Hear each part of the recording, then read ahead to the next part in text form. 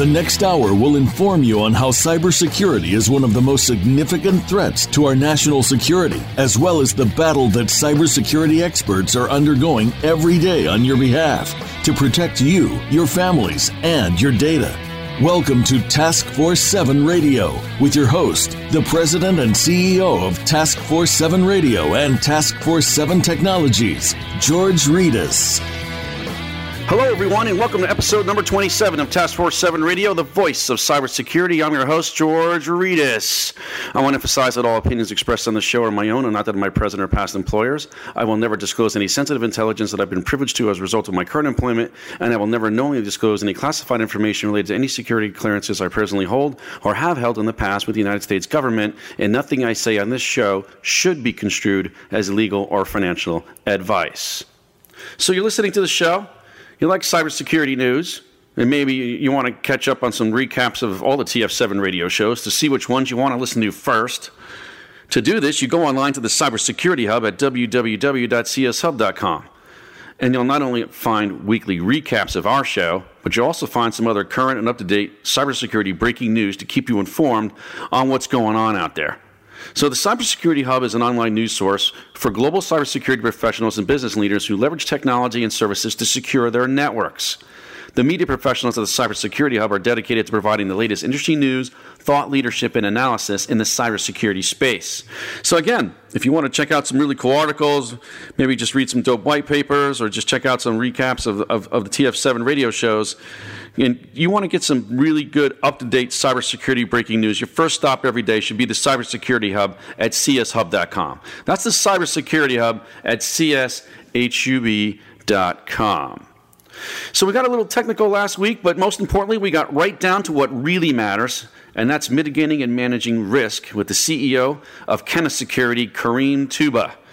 So we had a no-nonsense conversation about what organizations need to do to prioritize threats to their critical systems and data, and what they need to do to identify and mitigate vulnerabilities on their systems. So I think a lot of people went on spring break last week, and they were spending some good quality time with the family, or maybe just getting some me time away from it all. We all need that once in a while, and I saw that a lot of people were out. So I know that a lot of folks are getting back to work today. So for those of you who are at family fun parks, or maybe on some tropical island paradise somewhere, maybe soaking in the rays, drinking rum punches with Banky Banks down in Anguilla or something, I don't know. You didn't get a chance to hear last week's show? You can always go to one of our Task Force 7 Radio's 9 playback mediums, find Task Force 7 Radio, look for the last episode number 26, named Why Can't Organizations Patch Their Networks? And Kareem Touba, the CEO of Kenna Security, appears on the second and third segments of the show. So, the most common question I get about the show still is, and even in our 27th week, still is, where can I find Task Force 7 Radio? That's right, believe it or not, people ask me that all the time. So I'm going to tell you where we can find us. You can find all prior Task Force 7 radio episodes for playback on iTunes.com, Google Play, TuneIn.com, Stitcher.com, Player.fm, Overcast.fm, ListenNotes.com, the show's own website at taskforce7radio.com, and of course the number one internet talk radio producer in the world at voiceamerica.com. So we're everywhere. You can't miss us. If you Google Task Force 7 Radio, you'll get all your options. Check us out, folks. TF7 Radio playback at your convenience, 24/7, 365, anytime, anywhere, around the globe. So for those of you out there who are social media junkies, you can also learn about TF7 Radio on your favorite social media platform. Follow us on LinkedIn by searching at Task Force 7 Radio, and on Facebook, Twitter, and even Instagram by searching at TF7 Radio. Especially check us out on Twitter, folks. Lots of information about TF7, our show, our guest, just cybersecurity in general. Check us out on Twitter at TF7 Radio. So, we've got an awesome guest for you tonight. Vice President of Security Technology at Synopsys, Dr. Gary McGraw, is going to be with us on the show tonight. So Gary is a globally recognized authority on software security and the author of 8 best-selling books on this very same topic. His titles include Software Security, Exploiting Software, Building Secure Software, Java Security, Exploiting Online Games, and 6 other books that he's written. He's also the editor of the Addison Wesley Software Security series. So Dr. McGraw has also written over 100 peer-reviewed scientific publications, and he authors a periodic security column for Search Security. and he's frequently quoted in the press on cybersecurity issues. Besides serving as a strategic counselor for top business and IT executives, Gary's on the advisory boards of Max Financial, The Intrepid, and Raven White. And get this, folks, he holds a dual PhD in cognitive science and computer science from Indiana University, where he serves on the Dean's Advisory Council for the School of Informatics. You know, it rhymes with that movie with Matt Damon and Ben Affleck. You know, he goes to the bar and he's like, my boy is wicked smart. So Gary produces the monthly Silver Bullet Security Podcast, which, by the way, is a fantastic cybersecurity podcast. And you know, if I'm saying that it's a great podcast, folks, it really is a great podcast. I struggle to find a lot of good ones out there. This is a great one. Check it out. He's been doing it for 12 years, and his shows have downloaded millions of times. Millions of times. Good stuff. Check it out. The Silver Bullet Security Podcast. So Dr. Gary McGraw, renowned American computer scientist, coming up on the second and third segments of the show. So, the Fox News website reports that the U.S. government is nothing short of a cybersecurity fiasco. That's right. Headlines, cybersecurity fiasco. So 3 years after Chinese hackers stole security clearance files and other sensitive personal information of some 22 million U.S. federal employees, cyber defenses at the Department of Interior, which hosted White House Office of Personnel Management, that's OPM, servers targeted in the theft, were still unable to detect some of the most basic threats inside Interior's computer networks, including malware actively trying to make contact with Russia. Like right now, trying to make contact with Russia. So in a 16-month examination of Interior's ability to detect and respond to cyber threats, evaluators from the department's Office of Inspector General, that's the OIG, folks, also discovered that Interior's technicians simply did not implement a sweeping array of mandatory government-wide defensive measures ordered up after the disastrous OPM hack. They didn't investigate blocked intrusion attempts. They left multiple compromised computers on their networks for months at a time. That's right, it's compromised. We'll just leave it there. We'll get to it when we get to it. This all according to a redacted OIG report that was issued last month. Now, so the Interior has been slapped really, really hard. They're really embarrassed by this, I would imagine. I hope so. And they're really embarrassed by this OIG examination. So the OIG ordered the removal of all ultra-sensitive security clearance files from the Interior to now be stored at the Department of Defense. How embarrassing is that? But that's not all. It gets worse. Get this. The OIG report made note of the following issues found during their examination. Sensitive data at Interior could be taken out of the department's networks without detection. Network logs showed that a computer at the U.S. Geological Survey, an Interior bureau, was regularly trying to communicate with computers in Russia. The messages were blocked, but the USGS facility staff did not analyze the alerts, so no one paid attention. Okay, we blocked it. Okay, so what? We blocked it. No one's going to look into it. Unbelievable. Dangerous or inappropriate behavior by network users, including the downloading of pornography and watching pirated videos on Russian and Ukrainian websites, was not investigated. What? So we got people in the G working with classified information, downloading porn and pirated videos from Russian sites onto the same network that stores all the classified information. Nice. Computers discovered to be infected with malware were scrubbed as soon as possible and put back into use, meaning little or no effort went into examining the scope and nature of any such threats to the broader network. This happened, the OIG team noted, with one intruder they had discovered themselves.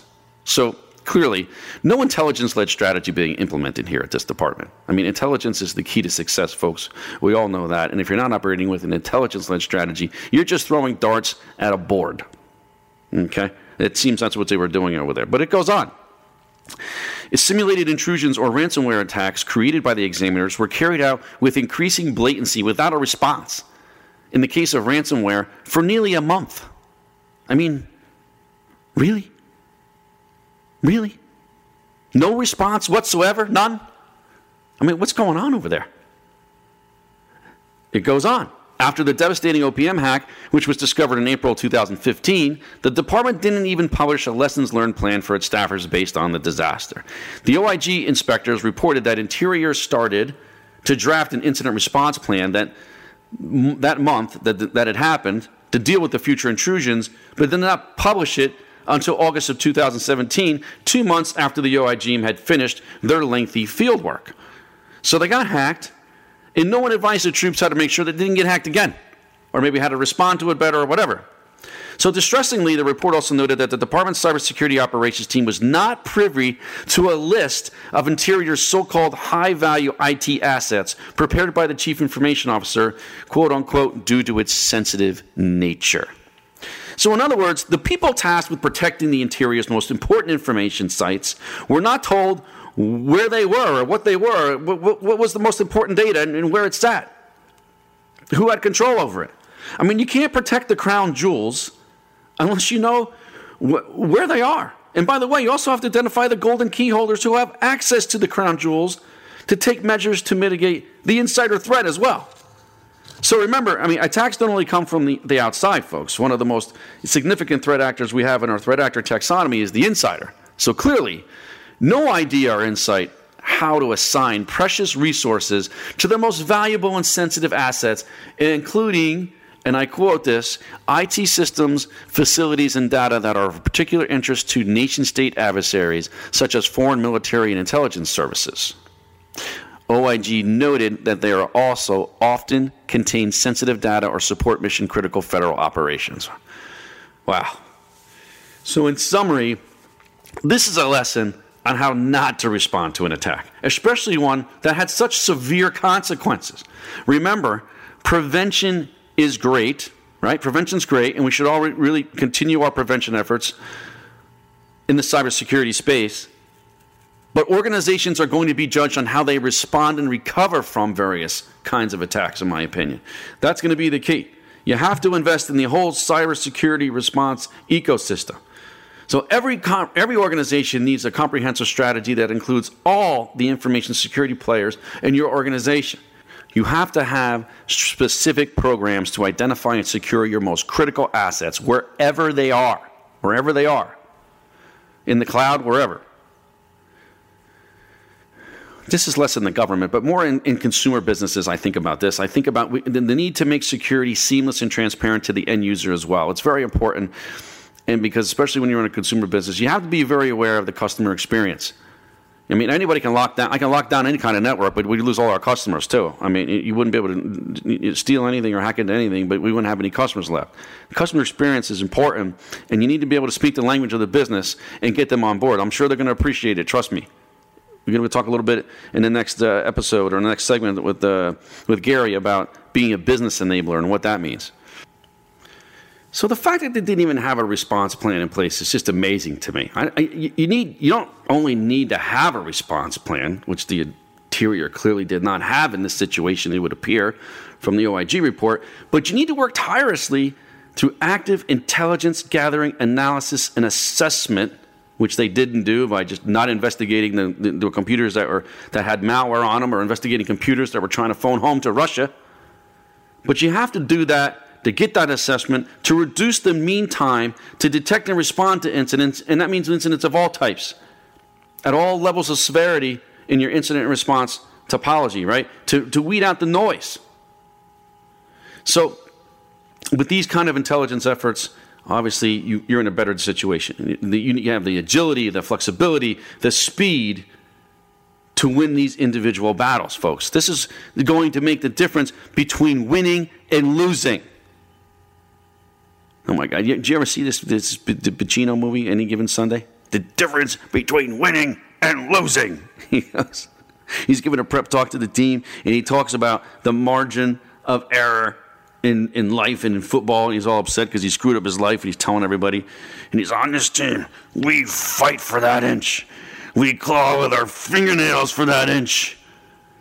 Because we know when we add up all those inches, that's going to make the difference between winning and losing. No, I can't make you do it. I got to watch that movie now. Any Given Sunday, baby. So look, security, in cybersecurity especially, time is just like inches in football, man. The inches we need in football is equivalent to the time we need to win in cybersecurity. That's how you got to think about it. So to wrap up this segment, I think, I'll leave you with this. The official in the Inspector General's office declared to Fox News that there hasn't been a lot done in the wake of the devastating OPM hack.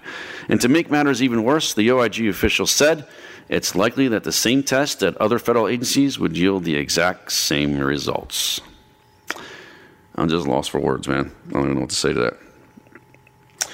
So we're going to take a quick break, but before we do, I want to remind our audience that we're getting closer to launching the world's premier cybersecurity professional network, Task Force 7. I'm really excited about this, folks. Tune in over the next several months for more information on this much-needed and much-awaited-for network. We're going to solve some problems together, I promise you. Task Force 7, get in the fight. We're going to pause for a few minutes from some words from our sponsors, and then we'll be right back with the Vice President of Security Technology for Synopsys, Dr. Gary McGraw. Don't go away. You're listening to Task Force 7 Radio, the voice of cybersecurity.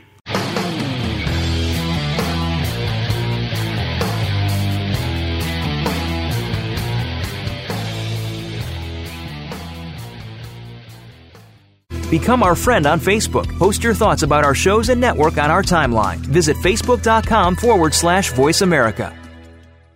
Account takeover is the fastest growing form of cyber attack. Criminals exploit compromised accounts for financial gain, often causing irreparable and long-term damage to finances and reputation.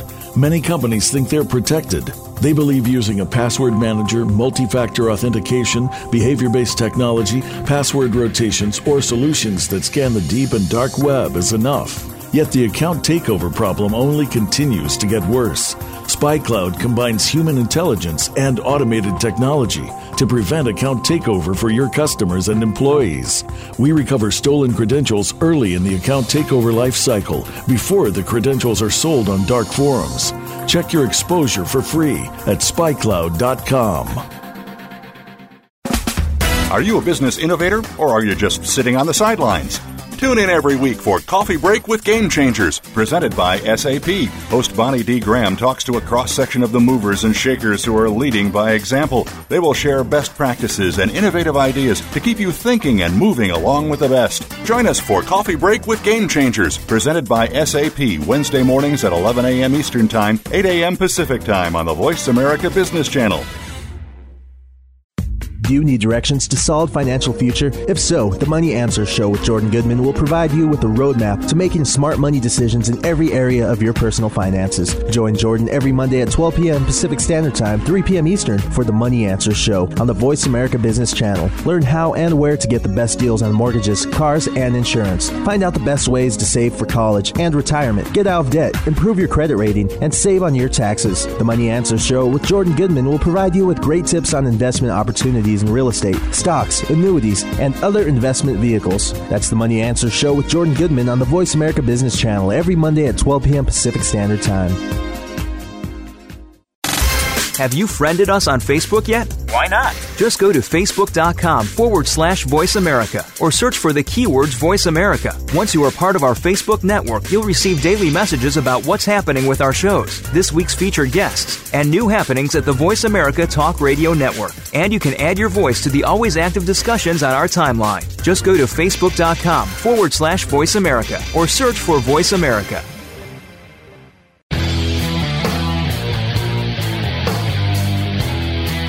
You're listening to Task Force 7 Radio with George Ritas. If you'd like to find out more about our program, please visit the website at taskforce7radio.com. Again, that's taskforce7 with the number 7, radio.com. Now, back to this week's show. Here again is your host, George Ritas. Welcome back to Task Force 7 Radio, the voice of cybersecurity. I'm here with our special guest, the Vice President of Technology Security for Synopsys, Dr. Gary McGraw. Gary, welcome to the show. Hey, great to be here. Good morning. Hey, good morning. So, Gary, software is everywhere these days. Almost everything we do or touch in our daily lives is run by software. How has this changed our lives? Well, it turns out that the software that we're counting on to work, which, as you properly stated, is in everything, and has worked its way into our cars and finances and comms and power grid and everywhere, has a problem, and that is that it's broken. And broken software leads to all sorts of issues. Primary among those issues is security.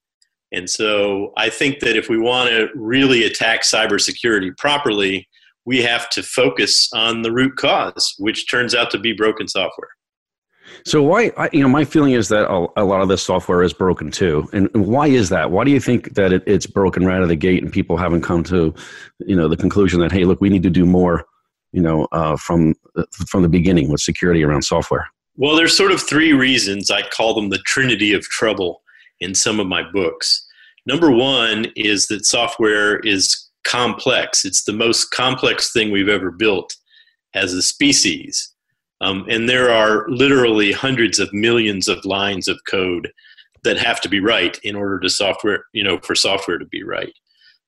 Number two is extensibility.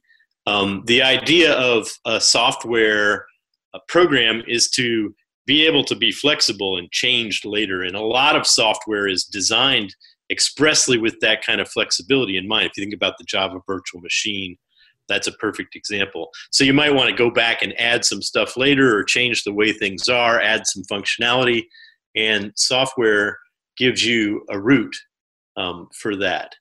And then the third thing is, in the trinity of trouble, we've connected everything together. So everything is networked. And back in the old days of computer security, we used to like this idea of perimeter security, kind of drawing a boundary around a system. Software defeats that by being massively distributed. And so the notion of kind of being able to draw a boundary around software and do perimeter security becomes impossible. And in fact, I always say it this way: perimeter security is great, but it does require one thing. That's a perimeter.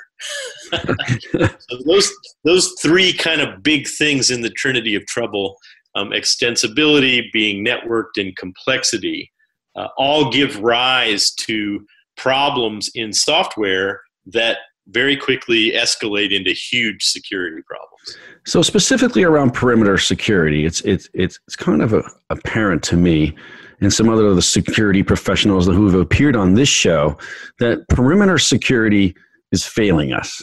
Yeah. So what are your thoughts on that and like our current perimeter security protocols? Where are we going with this?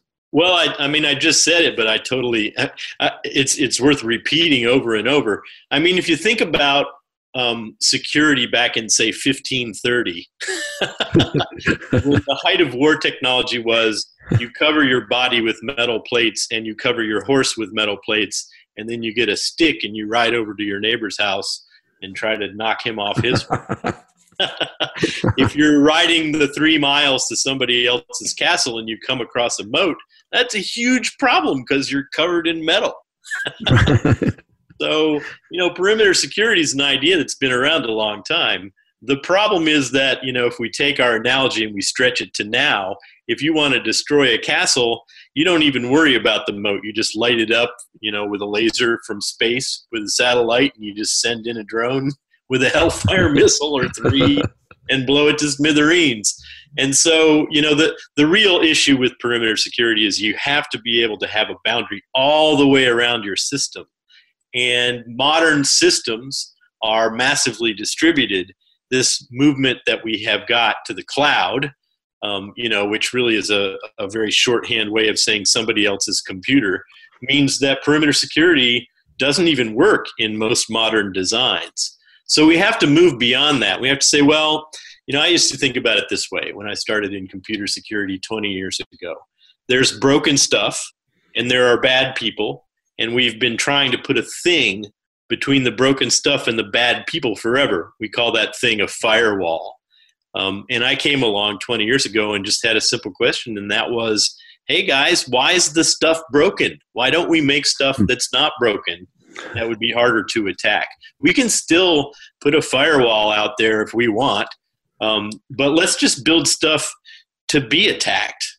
Let's know that's going to happen and try to make things as robust and reliable and safe and secure as possible while we build it. So I hear a lot of people talking about encryption lately. Is cryptography the answer here to some of our problems? Is that going to save us? Well, it's not going to save us. It can be very helpful. I mean, the problem with cryptography when it comes to software security is developers and architects would love to have a magic thing that they can either sprinkle over software or bolt onto software to make it secure. But security is not a thing, it's a property. So, the idea of sprinkling magic crypto fairy dust all over your software will not make it secure. Now, that said, using cryptography properly is important, and right. Cryptography can be a very useful security feature. It's just important to realize that adding a security feature to your system doesn't make it secure as a property.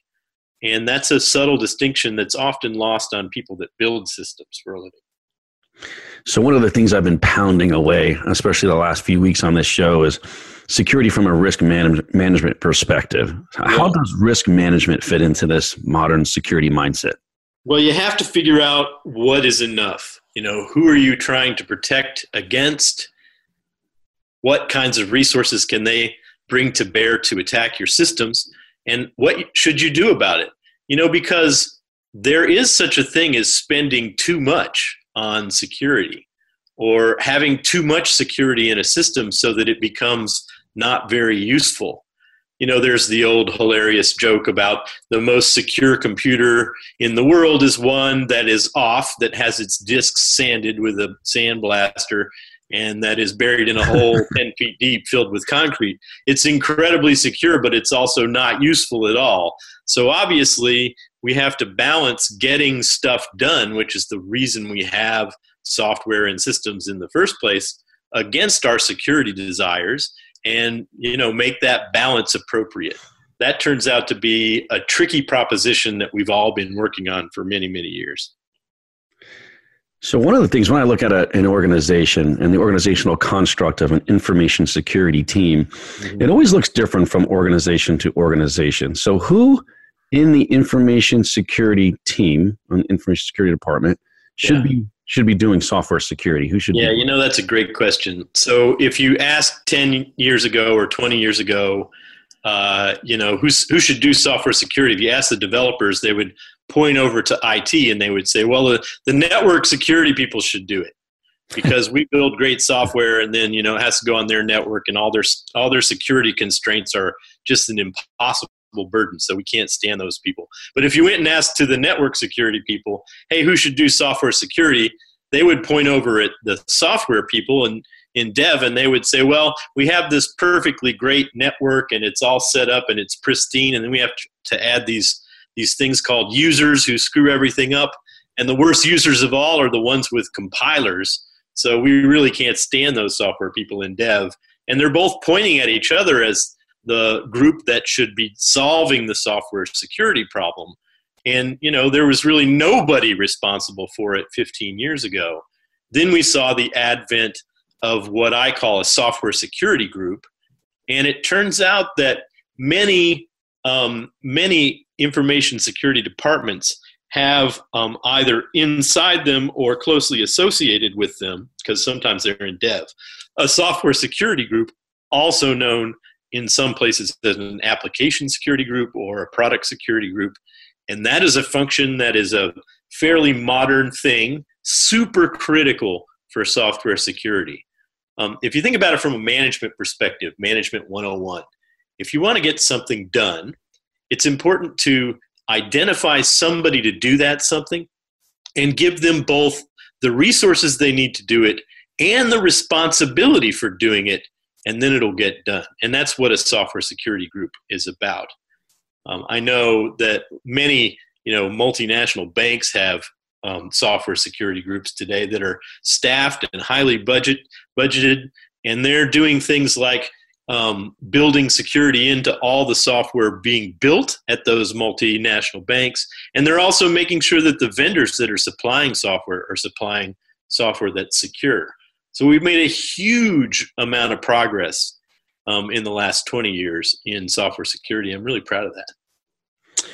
So our audience here is, I think, wide-ranging in terms of their knowledge and expertise around cybersecurity. We have some people that listen that are just interested in cybersecurity, and then we have some people that I think that are cybersecurity experts. So can you talk a little bit about what the SSDLC lifecycle is, and then what are the software security touch points in that lifecycle?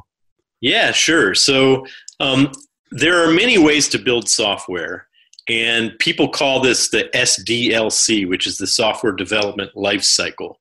And you might have heard of Agile or Waterfall or even CI/CD, continuous integration, continuous development.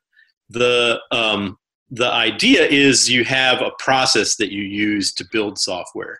And I'm not here to tell you which process is best, because that's kind of like religion. A lot of people have different religions and different ways of approaching the SDLC. But from a software security perspective, there are 7 things that you should do in your software development lifecycle, regardless of whether it's Agile or Waterfall or Spiral or whatever. Doesn't really matter. And those 7 things, I'm going to tell you 3 of them, and I'm going to tell you that in the order that they should be adopted. Number 1 is code review with a tool. So you actually look at the software that you're developing, sometimes while you're typing it in, but often at the build stage, looking for bugs that will lead to security problems. There are automated tools that do code review, like Synopsys's Coverity tool, which, Synopsys is my company, so we sell these tools. But this is a technology that's been around for 20 years, just about. And we've made a lot of progress in making these tools work. So the one thing we know is, regardless of SDLC, every single software project will have code. So the idea of actually, looking at that code for defects and getting rid of those defects is super important. That's number 1 touch point. Number 2 is architecture risk analysis, sometimes called threat modeling. The idea is that not only do we have bugs in our implementation, but we may well have flaws in our design as well. And if we want to secure our code properly in whatever SDLC it is that we have, we need to pay attention to the architecture as well as to the implementation. And so architectural risk analysis is the number 2 touch point. It's a lot more difficult because there are not automatic tools for doing that, and it takes a lot of expertise to do that right. Then number 3 is going to surprise a lot of people in cybersecurity, because it's number 3 and it's not number 1 or number 2. Remember, 1 is code review, 2 is architecture risk analysis, and 3 is penetration testing. For whatever reason, a lot of cybersecurity people would like the 3rd most important thing to be number 1. And penetration testing is something that we should do, but it's more important that we're able to identify bugs and fix them, and identify flaws and fix them, than it is to do pen testing. Now, that said, pen testing is super important, and you should do it at the end of the life cycle. It's better if you try to get rid of the bugs, all the bugs you can, before you have a pen test, and all the design flaws, because going back after the fact and fixing those things later is more expensive. In fact, it's too expensive to do that way. So those are the top 3 touch points. There are others. This is all written down in a book I wrote in 2006 called Software Security, which still sells a lot of copies to this day. It's a very relevant book, and it really helped to put a technical foundation to the field of software security and application security 12 years ago. So I encourage you to check that one out if you're wondering about what the other touch points are, or what it means to apply those first 3 touch points, code review, architecture, risk analysis, and penetration testing, to your own work. So the message here is that it's extremely important to get security right at the design phase. Yes. Or is it going to cost you a ton of money? Design first. I mean, look, if you have a bad idea, guess how much it costs for you to change your mind? Right. A lot. So the number 1 thing for security is get rid of your bad ideas. Right. The number 2 thing is get rid of your bad code. And then the number 3 thing is pen test, make sure you did all that right. So let's talk about BSIM for a minute. What does BSIM stand for, and what does BSIM mean? Well, BSIM used to stand for Building Security in Maturity Model, but really BSIM has come to just mean BSIM these days. And what it is a measuring stick for software security. The idea is to measure the capabilities of a software security group and find out how well they can help produce secure software. So the BSIM doesn't measure a particular application.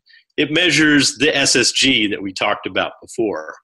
The BSIM is just about ready to turn 10. It's a decade old, which is really cool. And we're now at the 8th version of the BSIM. We call it BSIM 8.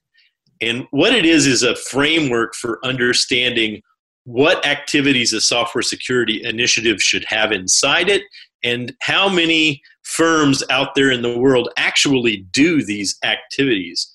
So there's an impressive number of firms that are involved in the BSIM community, including lots of big giant banks, Citibank, Bank of America, CIBC are some examples, and JP Morgan Chase, Comerica, a whole bunch of software houses and a whole bunch, including like Oracle, for example, and Dell and many others, Cisco, a whole bunch of companies that are security companies that make security stuff like F-Secure and Cryptography Research and McAfee, and even chip manufacturers like Qualcomm and NXP and others. And so what you see is this huge community. It's 109 firms that are all working together to improve the field of software security through scientific measurement. And the BSIM is a science project that sort of escaped the lab many years ago and has now been really turned into a de facto standard for software security in the world. It's sort of successful beyond the wildest dreams I had for it. And we're pretty proud of what we've built, and we're proud of how people are using it today. So when we think about BSIM, what does a modern software security framework look like? How do we describe it? Well, we've identified 12 practices, and those are in 4 domains, but some of the practices will be pretty obvious, like we talked about just now, code review and architecture analysis and penetration testing. It turns out that those three things, which are 3 touch points, are also 3 of the 12 practices in the BSIM. Very briefly, the 12 practices are strategy and metrics, compliance and policy, training, those are all sorts of governance things, attack models, security features and designs, and standards and requirements. Those are sorts of knowledge piles that you need to approach software security. Then we have architecture analysis, code review, and security testing. Those are all touch points, which we talked about just a minute ago. And then we have deployed software, which includes the practices penetration testing, software environment, and configuration management and vulnerability management. So that kind of framework of 12 practices has an associated 112 activities that are divided among those 12 practices. And then we can go out and discover through observation whether those activities are being used in a particular firm or a particular major P&L division of a firm. And we can create a score along with associated visualization and a scorecard that we can then use to compare one firm to all the other firms in the BSIM. And the BSIM, has grown pretty big. When we started out in BSIM 1, we had 9 firms. Now we have 109 firms.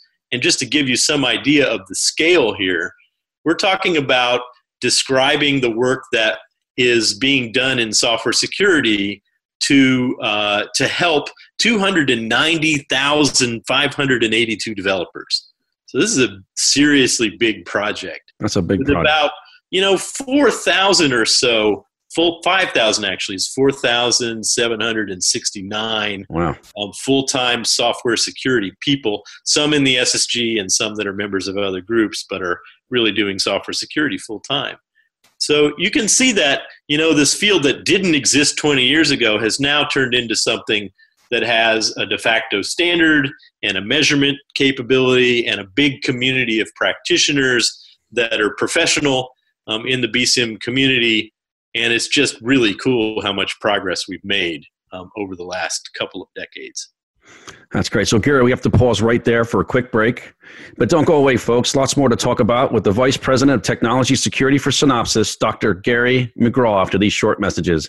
You're listening to Task Force 7 Radio, the voice of cybersecurity.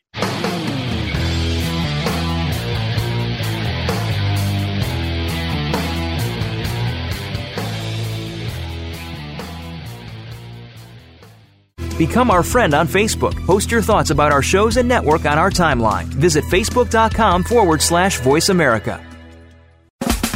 Are you a business innovator, or are you just sitting on the sidelines?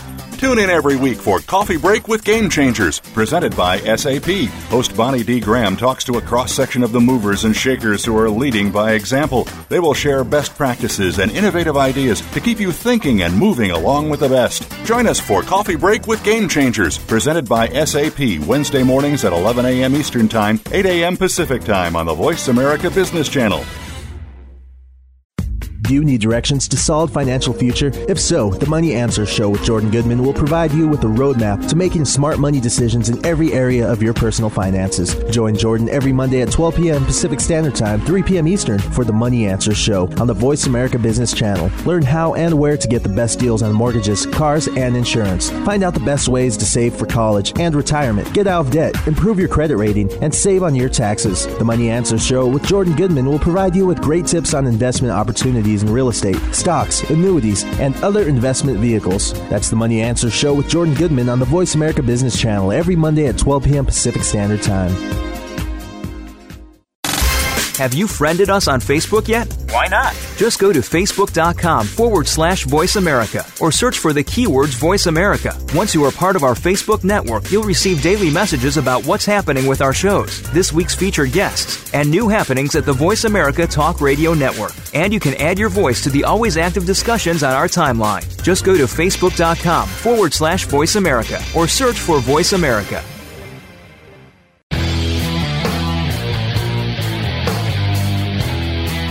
You're listening to Task Force 7 Radio with George Ritas. If you'd like to find out more about our program, please visit the website at taskforce7radio.com. Again, that's taskforce7 with the number 7, radio.com. Now, back to this week's show. Here again is your host, George Ritas.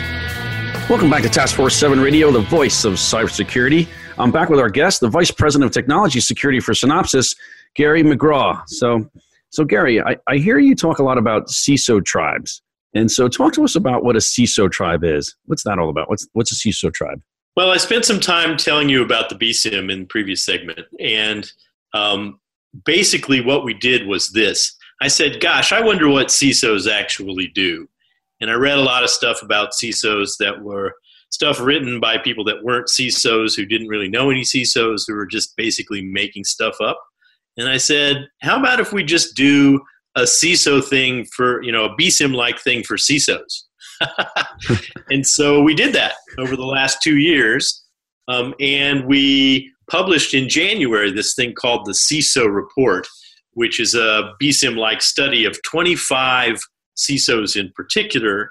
And then what we did was gather data from these 25 firms and then see what the data had to say. And what the data had to say was there are 4 kinds of CISOs out there that we have called tribes.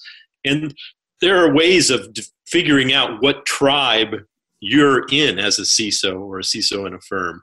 So I got to give a quick shout out to the participating firms.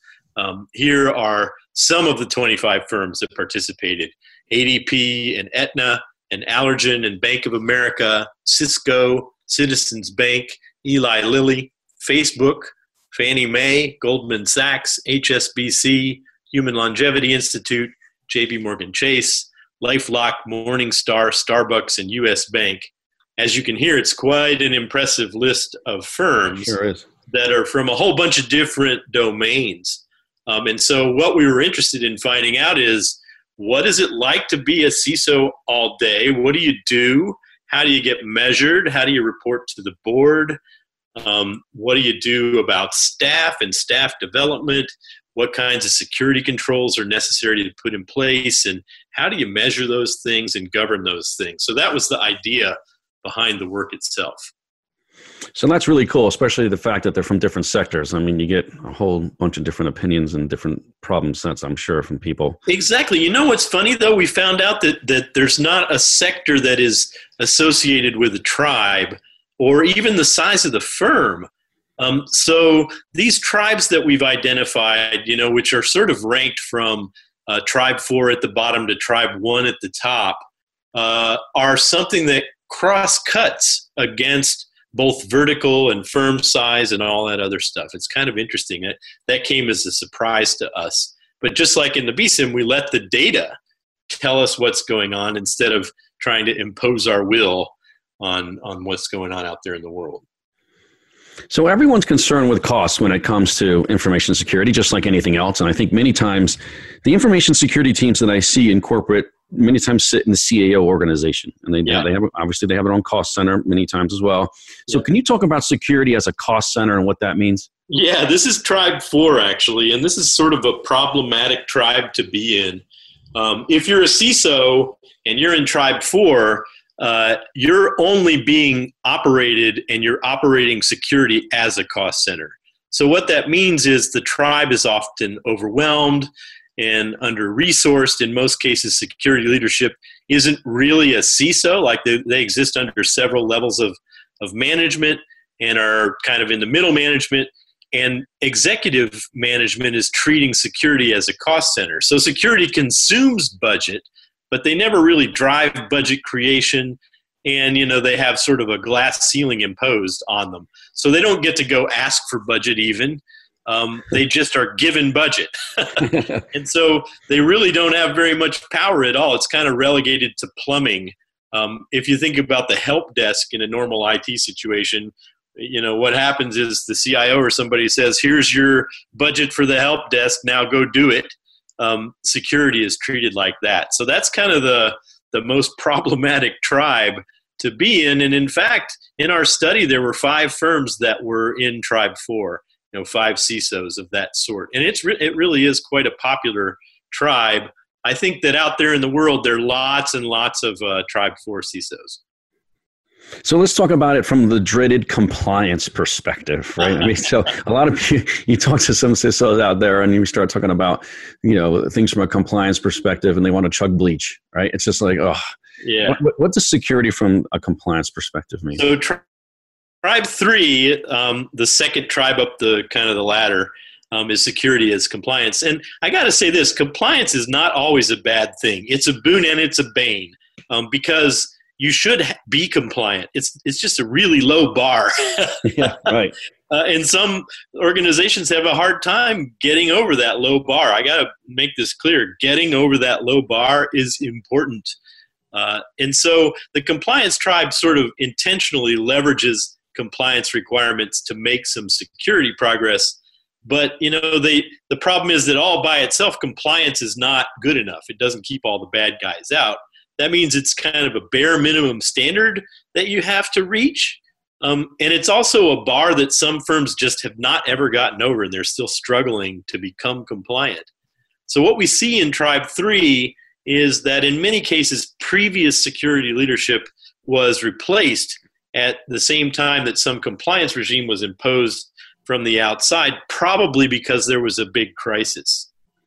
And what, there had been historical underinvestment in security that eventually just reached this crisis proportion. And unfortunately, what happens is this leads firms to continue to underinvest in security, even in the face of security compliance requirements. And here's why. That's because the compliance spending of today, after the crisis, is in many cases more than the pre-crisis spending of yesterday, but it's not enough. So they were spending a dime instead of $1 in the past, and now they're super pleased to be spending a quarter, but really they should be spending $1.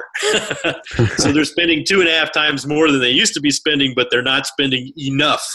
So CISOs in the compliance tribe tend not to be really deep technical people. They often are very strong management and leaders. They're in senior management, gravitas and leadership skills, which sometimes in Tribe 3 can lead to a situation where limited resources are being really properly allocated and progress is being made, but technical debt is still accumulating. So Tribe 3 is a little bit complicated if you think about it. In our study, there were 7 firms that were in Tribe 3. So how about from a technology perspective? I mean, where's the magic button that's going to solve all my problems?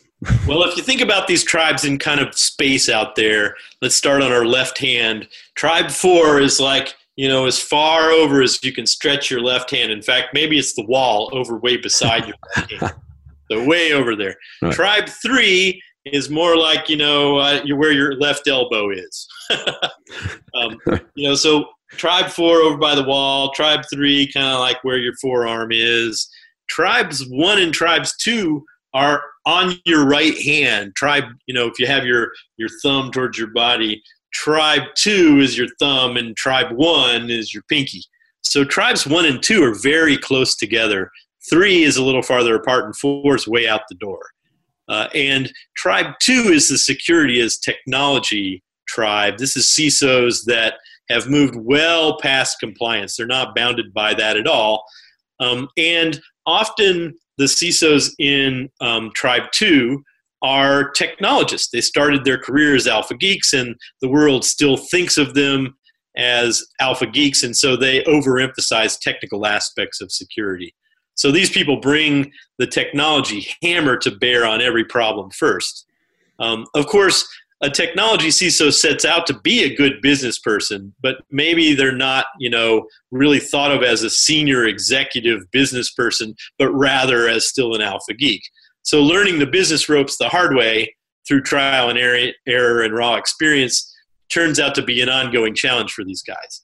But because technologists like to solve hard problems, one of the things that they do is take on the stickiest business challenges directly themselves. And so sometimes you'll find a Tribe 2 CISO getting up at 5 a.m., say, to read the most recent threat intelligence stuff and figure out what to do that day. And an undersupply of kind of business acumen leads to what we call the Superman syndrome.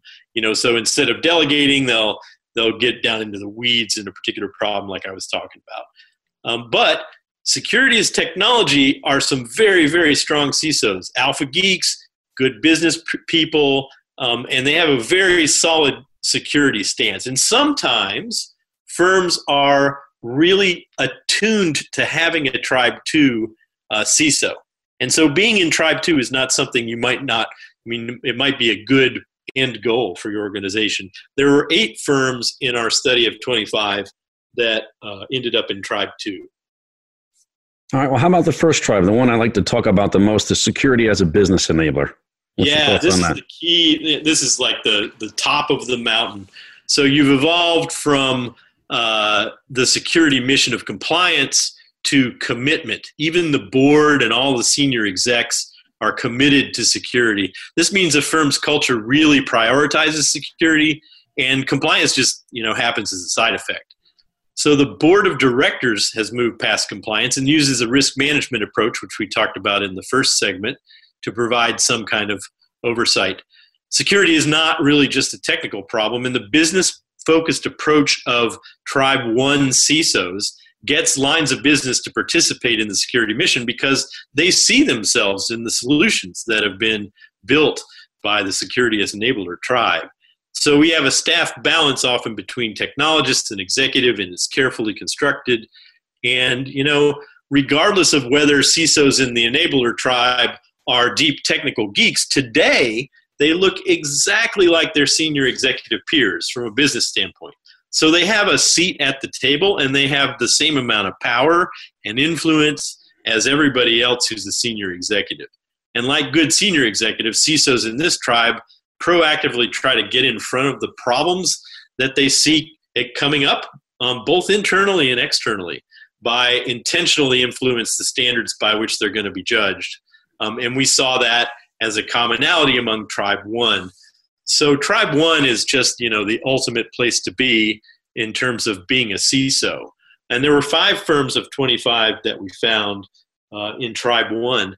Together, these 4 tribes can help describe maybe a way to do career development as a CISO.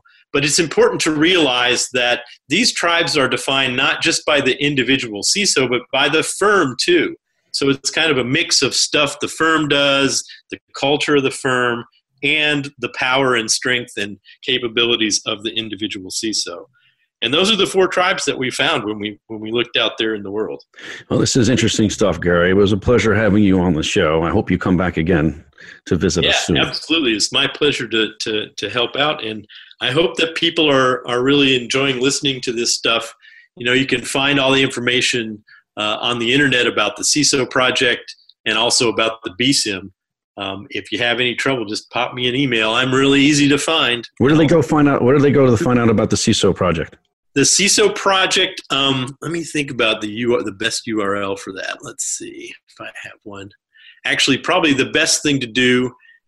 Let's start with the BSIM. Go to bsim.com for the BSIM community, and you can download the BSIM directly from there. The CISO report, here is a small URL, a short one. So it's bit.ly, bit.ly/CISO-4tribes. So that's a quick way to get to the CISO report. All of these things, by the way, are published for free under the Creative Commons. And so we encourage you to read them and use them and make them your own and get involved with the communities that we're developing around both of these things. Great stuff, Gary. Thanks so much again. Appreciate you. My pleasure. Hey, so we've run out of time, folks, but before we go on, I want to remind our listeners to visit the Cybersecurity Hub to read a recap of tonight's show and get other up-to-date cybersecurity breaking news at www.cshub.com. That's the Cybersecurity Hub at cshub.com. Thanks for tuning in. You're listening to Task Force 7 Radio, the voice of cybersecurity. Stay frosty out there. Thank you for tuning in this week to Task Force 7 Radio. To learn more about Task Force 7 Radio, please visit our website at taskforce7radio.com. Be sure to join your host, George Reedus, again next Monday at 8 p.m. Eastern Time, 5 p.m. Pacific Time on the Voice America Business Channel.